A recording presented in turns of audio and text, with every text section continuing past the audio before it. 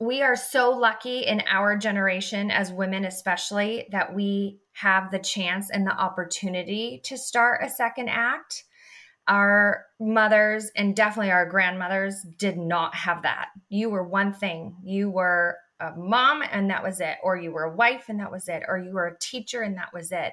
So to not take advantage of the fact that we have that opportunity to reinvent ourselves, to have these encore careers, as I've heard it put, is something that we should be very thankful for and not take for granted. And therefore, we kind of owe it to our moms and grandmas and great grandmas to go for it. Are you at a crossroads in your career? Ready for a change, but you're not sure how to get there? Don't worry. We are about to produce your best life together. Welcome to the Second Act Success podcast. I am your host, Shannon Russell. I am a former television producer turned boy mom. I left my dream job to find family balance, and in doing so, I produced my dream life. Now I am a business owner, podcaster, and career coach. My mission is to help other women like you find what they are truly meant to be doing. If you are ready to start over in your career or pivot to a new purpose, then get ready to be inspired by stories of women who have done just that. We will share advice and actionable tips to motivate you as you move along on your path. It is time to shine, so let's start producing your balanced life of abundance today. This is Second Act Success. Welcome back to the Second Act Success Career Podcast. I'm your host, career coach Shannon Russell. If you are a mom, I know that you can relate to pouring every ounce of your energy into your kids, that sometimes it's hard to have any creativity left for yourself. Am I right? Well, my guest for this episode takes being a mompreneur to new heights. Her name is Linney, and she had been struggling to get her son to sleep in his own bed. So what did she do? She wrote a book about it. Yep. Now this mom turned author shares her story of how she took a typical mom situation and made it her mission. Join me now for this super cool conversation with Linney, author of The Growing Bed. Hi, Linney. Welcome to Second Act Success. How are you? I am doing great. Thanks for having me. I'm excited to talk to you about your journey. Tell me about your journey kind of from college forth, I guess. So my original plan in college was I was going to be a journalism major. And I was going to be on the news and I was going to just watch out Barbara Walters. That was my dream when I started college. And as you know, many people end up doing nothing what they thought they were going to be doing when they went into college. So that journalism major turned into a communication major, which is still very related. Right. So once I was done with college, I did what a lot of people I think did, especially with a communications major, because it's so broad, you could take that in so many different directions. So I worked some corporate jobs that I hated. I worked some sales jobs, which I hated even more, and landed myself an executive assistant role where I met my husband and that we got married. Then I started helping with that business. We have a design agency, an automotive design agency. So my husband's a third generation automotive designer. Fast forward to us getting married and me helping out with that. And now he's retired and I run that business now. And it's nice because we work for ourselves. So that's actually what I've been doing from a main bread and butter standpoint for, I want to say 18 years. And then just recently became an author, which I don't think my husband or I saw coming, but it happened. Okay, so let's talk about that. So you obviously had this other business that you're still running, but then what made you decide to start writing? So I've always had that love of writing, if you will, but it was never a career goal or a career path of mine. So again, I met my husband, we get married, we have a baby, and I have a wonderful, wonderful baby boy, but he was a terrible sleeper. Terrible. He was great at a lot of other things. It was never hard to get him to take medicine or to get his hair cut or anything like that. But he was a terrible sleeper. Actually didn't sleep through the night till he was 4 years old, which my mom says was revenge because I didn't sleep through the night till I was 3. So, I guess you get what you deserve. So having had a bad sleeper and probably a sleep deprived state, came up with this concept for the growing bed, which is the name of the book. And I didn't think anything of it. It worked for our family. It worked for some friends of mine in my little mom bubble, and just didn't think much of it. And everyone over the years kept saying, oh, Rebecca, that's a good idea. You should do something with it. That's a good idea. You should do something with it. And I was like, well, what am I going to do with it?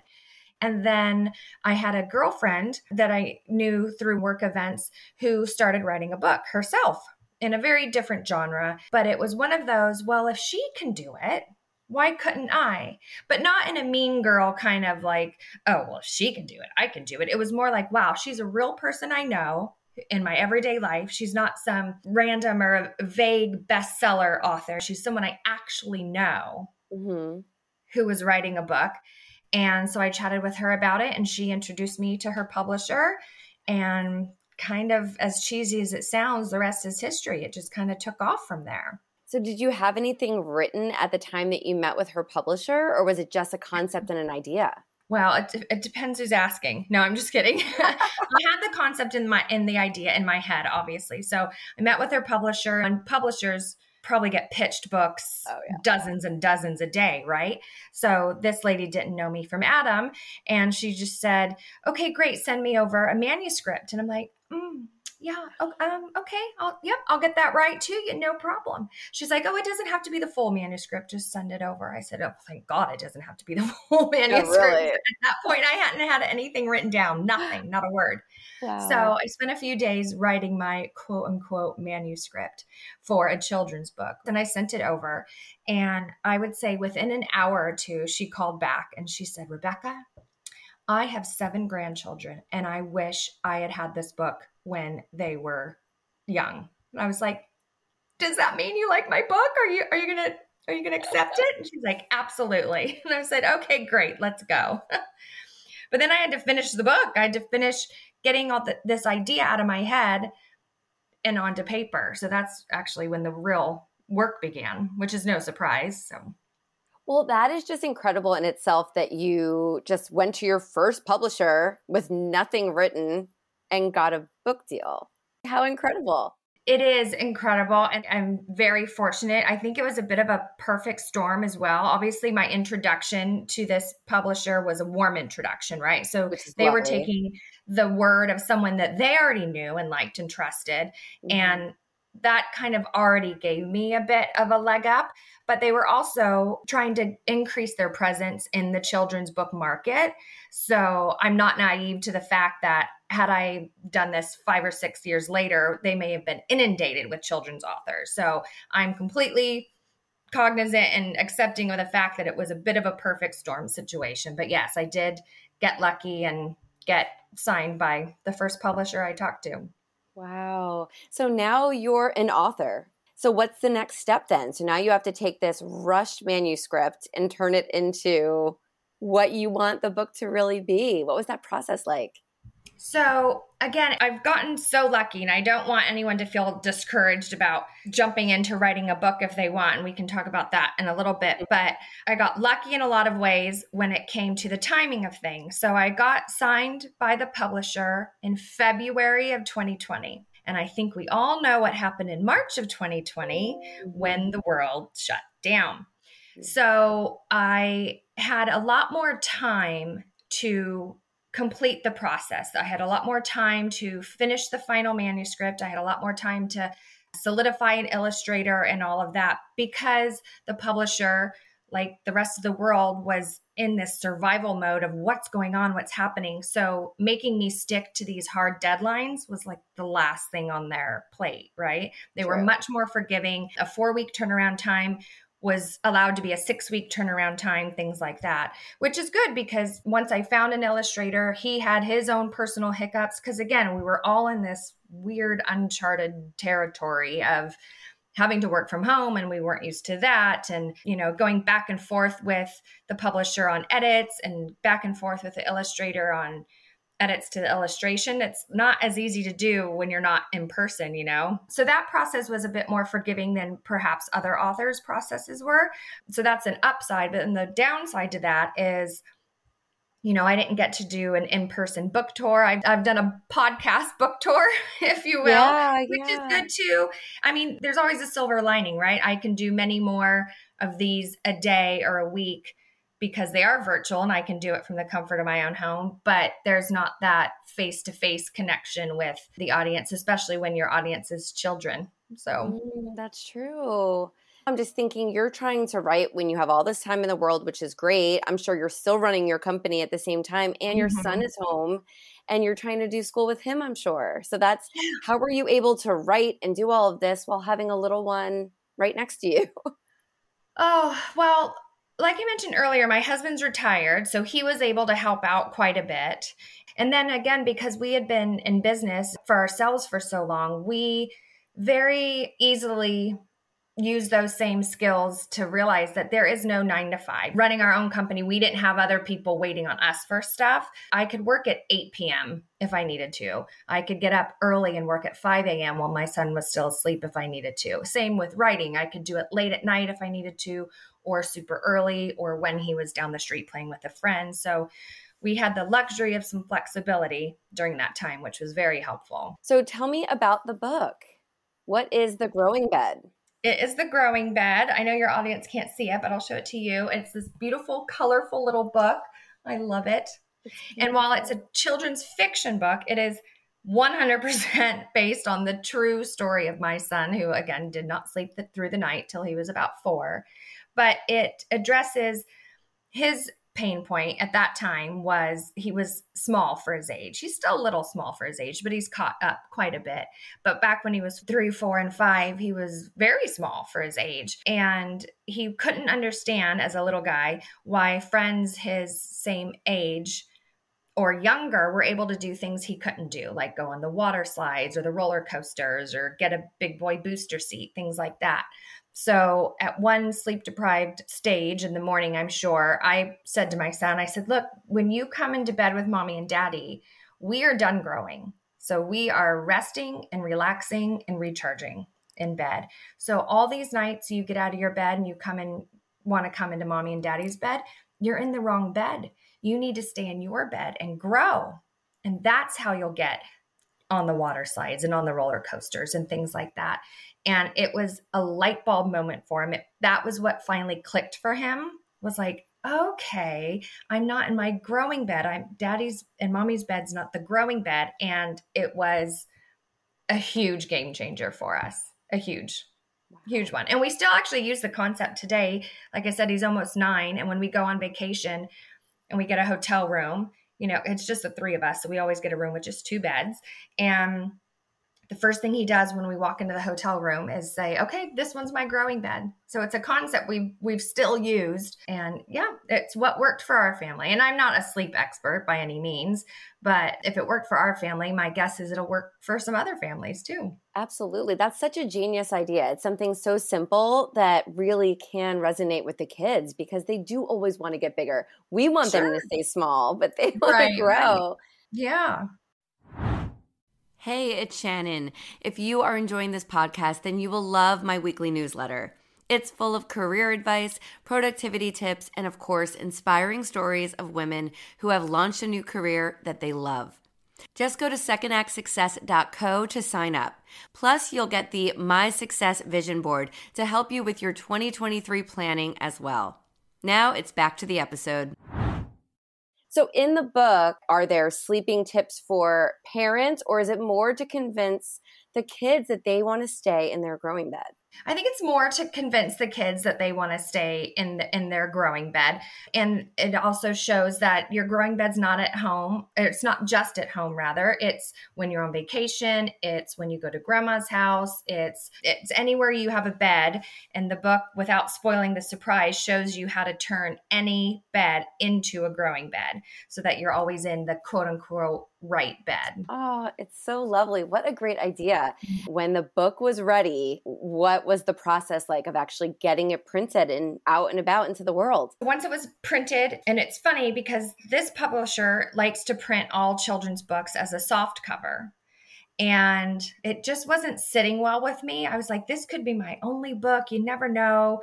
When you flick through Barnes and Noble and stuff, all the books, all these timeless classics, they're hardcover books. I was like, I don't want a soft cover. I said, is this terrible? So I really had to fight to get the book to be a hardcover. And I'm glad I did, because it looks so good. And I just feel like they're more sturdy. And again, if this is my only book, I wanted it to be as good as it could be. Yep. So they sent me one copy to look and touch and feel, make sure it was okay before they printed more. And I remember getting it, and my son read it.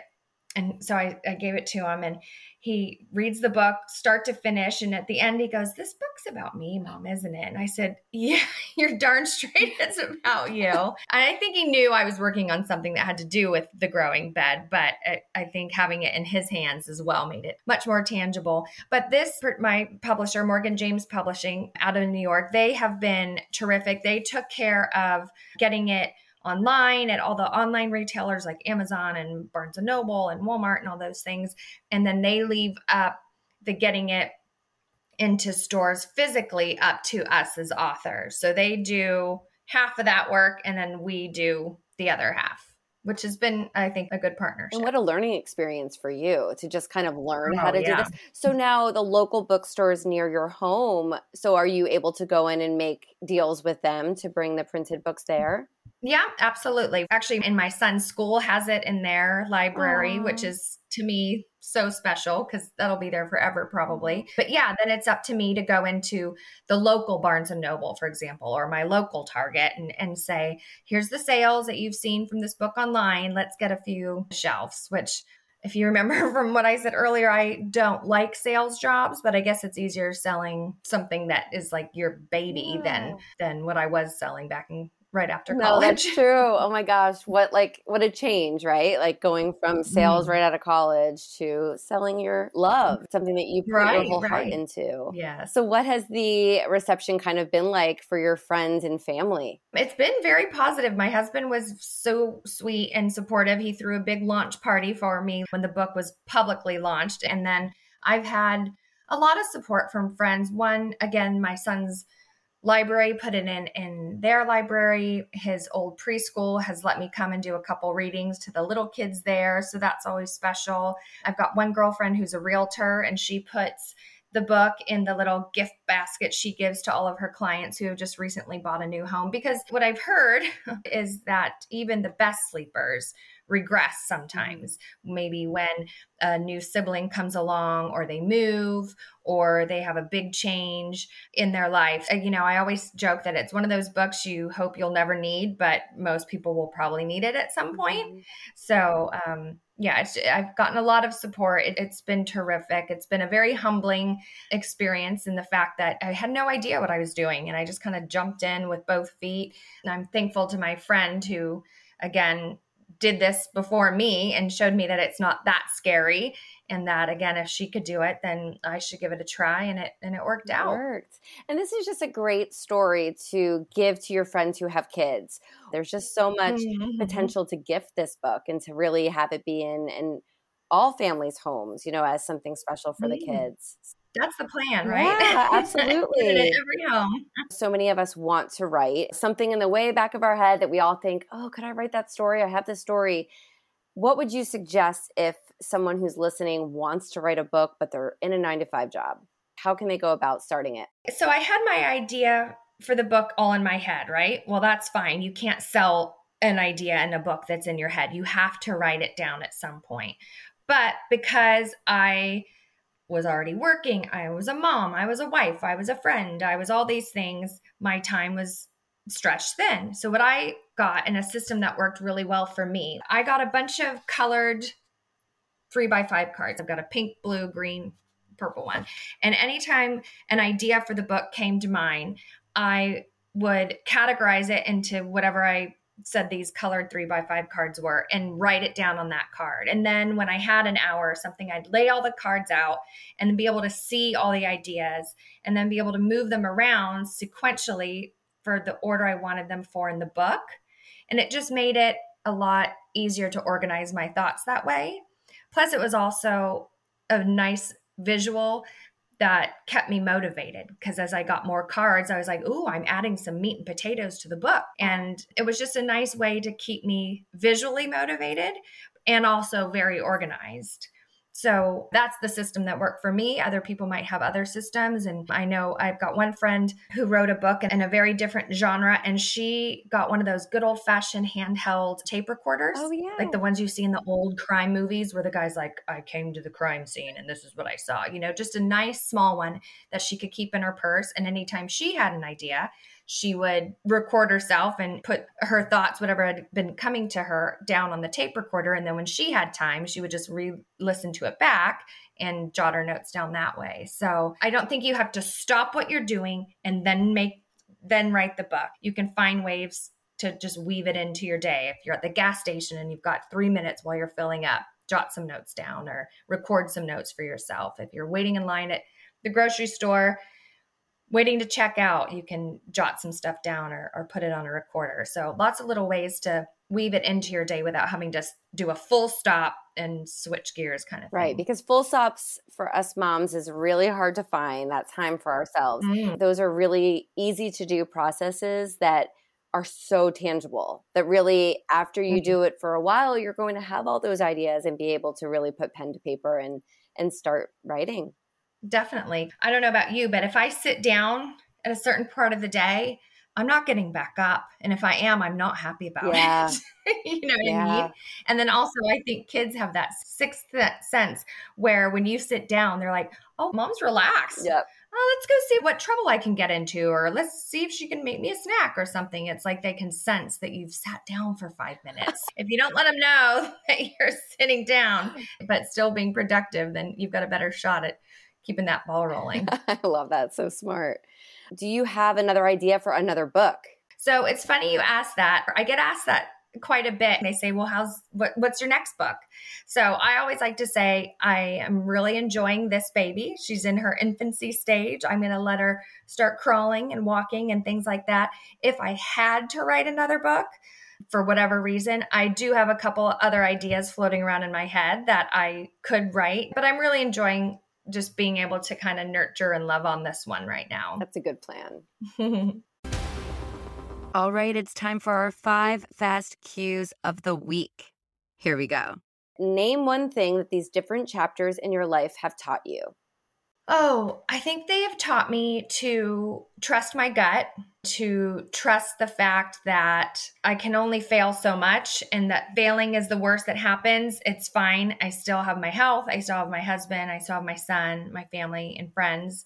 And to just kind of take the risk, because not taking the risk, I would regret way more. Would you recommend taking a leap into a big life change to your best friend? Absolutely. Because I know if she's my best friend, I'll be here to help her and support her through it. What is one piece of advice that you would give to someone who's trying to start their second act? Oh, that's a good one. We are so lucky in our generation, as women especially, that we have the chance and the opportunity to start a second act. Our mothers and definitely our grandmothers did not have that. You were one thing. You were a mom and that was it, or you were a wife and that was it, or you were a teacher and that was it. So to not take advantage of the fact that we have that opportunity to reinvent ourselves, to have these encore careers, as I've heard it put, is something that we should be very thankful for and not take for granted. And therefore, we kind of owe it to our moms and grandmas and great grandmas to go for it. Rebecca, nobody has said that on the podcast so far, and I love that answer. It's so very true. No. It is almost like a privilege for us to be able to do all the things that we want and kind of live out our dreams. I love that. What does the next chapter look like for you? Gosh, I feel like I'm always juggling. Have you ever seen those juggling acts where they've got 4 or 5 balls and then they throw one ball out and then a different color ball comes in and things like that? So I think I will continue to have a lot of irons in the fire. I think obviously the author one is the latest ball to enter my juggling act. And so I'm not sure, but I do know there will be a new ball soon because that's just kind of how I roll. I would like to start getting into more public speaking and maybe mentoring. So that is a new ball that I could start juggling. So yeah, I'm not quite sure, but I'm not afraid of it. whatever it is. Who would you be mentoring? I think I'd like to mentor kids on their way out of college that aren't sure what they want to do, but know that they want to go somewhat in a certain field. And I've had my hands in so many fires. I think I can talk about a lot of different things. So I think I would just like to instill that confidence in current or recent graduates in the fact that you've got so long to work and live, and you don't need to feel like you need to know what you're doing by the time you're 22. Thank goodness I'm not doing what I was doing when I was 22, or who knows where I would be or wouldn't be. Society in general puts so much pressure on these kids you need to know what you want to do. You've got to pick your major. You're picking your major when you're 17, 18, 19 years old. It's crazy. We've changed so much after that age. So I think that's something I'd like to work on, and people I'd like to work with down the road. You'd be fantastic at that. I really could see it. Yeah. So where can our audience connect with you? I am most often on Instagram. I'm at The Growing Bed. And then you can buy the book almost anywhere you can find books. But if you'd like me to sign it and personalize it to your little guy or little gal, it would be thegrowingbed.com. Rebecca, thank you for sharing this wonderful book and your story and your journey. And I'm happy that your son is sleeping through the night now. Oh, me too. And best of luck with the book. And I'm going to put a link in the show notes for everyone with all of your information, and get the word out. And I'll be following you on social. And I wish you all the luck. Splendid. Thank you so much, Shannon. Have a good day. It was so nice chatting with you. Chatting with you too. Okay. Rebecca took something that she was dealing with at home that a lot of us deal with our children, and she created a book. This book was not only meant to help her son in her situation, but it was meant to help other children and other parents who are going through similar situations. That is what I call turning something that you know into something that you love. Be sure to check out The Growing Bed by Rebecca Linney to support this mompreneur as she builds a new career during her second act. I will link to the book and how you can connect with Rebecca in the show notes for this episode. To catch up on any episodes you may have missed of the show, be sure to subscribe to the Second Act Success Career Podcast anywhere you enjoy listening, or just head over to secondactsuccess.co/podcast. All right, that's it for now. Make it a great day, my friend, and I will talk to you soon. Thank you for joining us. I hope you found some gems of inspiration and some takeaways to help you on your path to Second Act Success. To view show notes from this episode, visit secondactsuccess.co. Before you go, don't forget to subscribe to the podcast so you don't miss a single episode. Reviews only take a few moments, and they really do mean so much. Thank you again for listening. I'm Shannon Russell, and this is Second Act Success.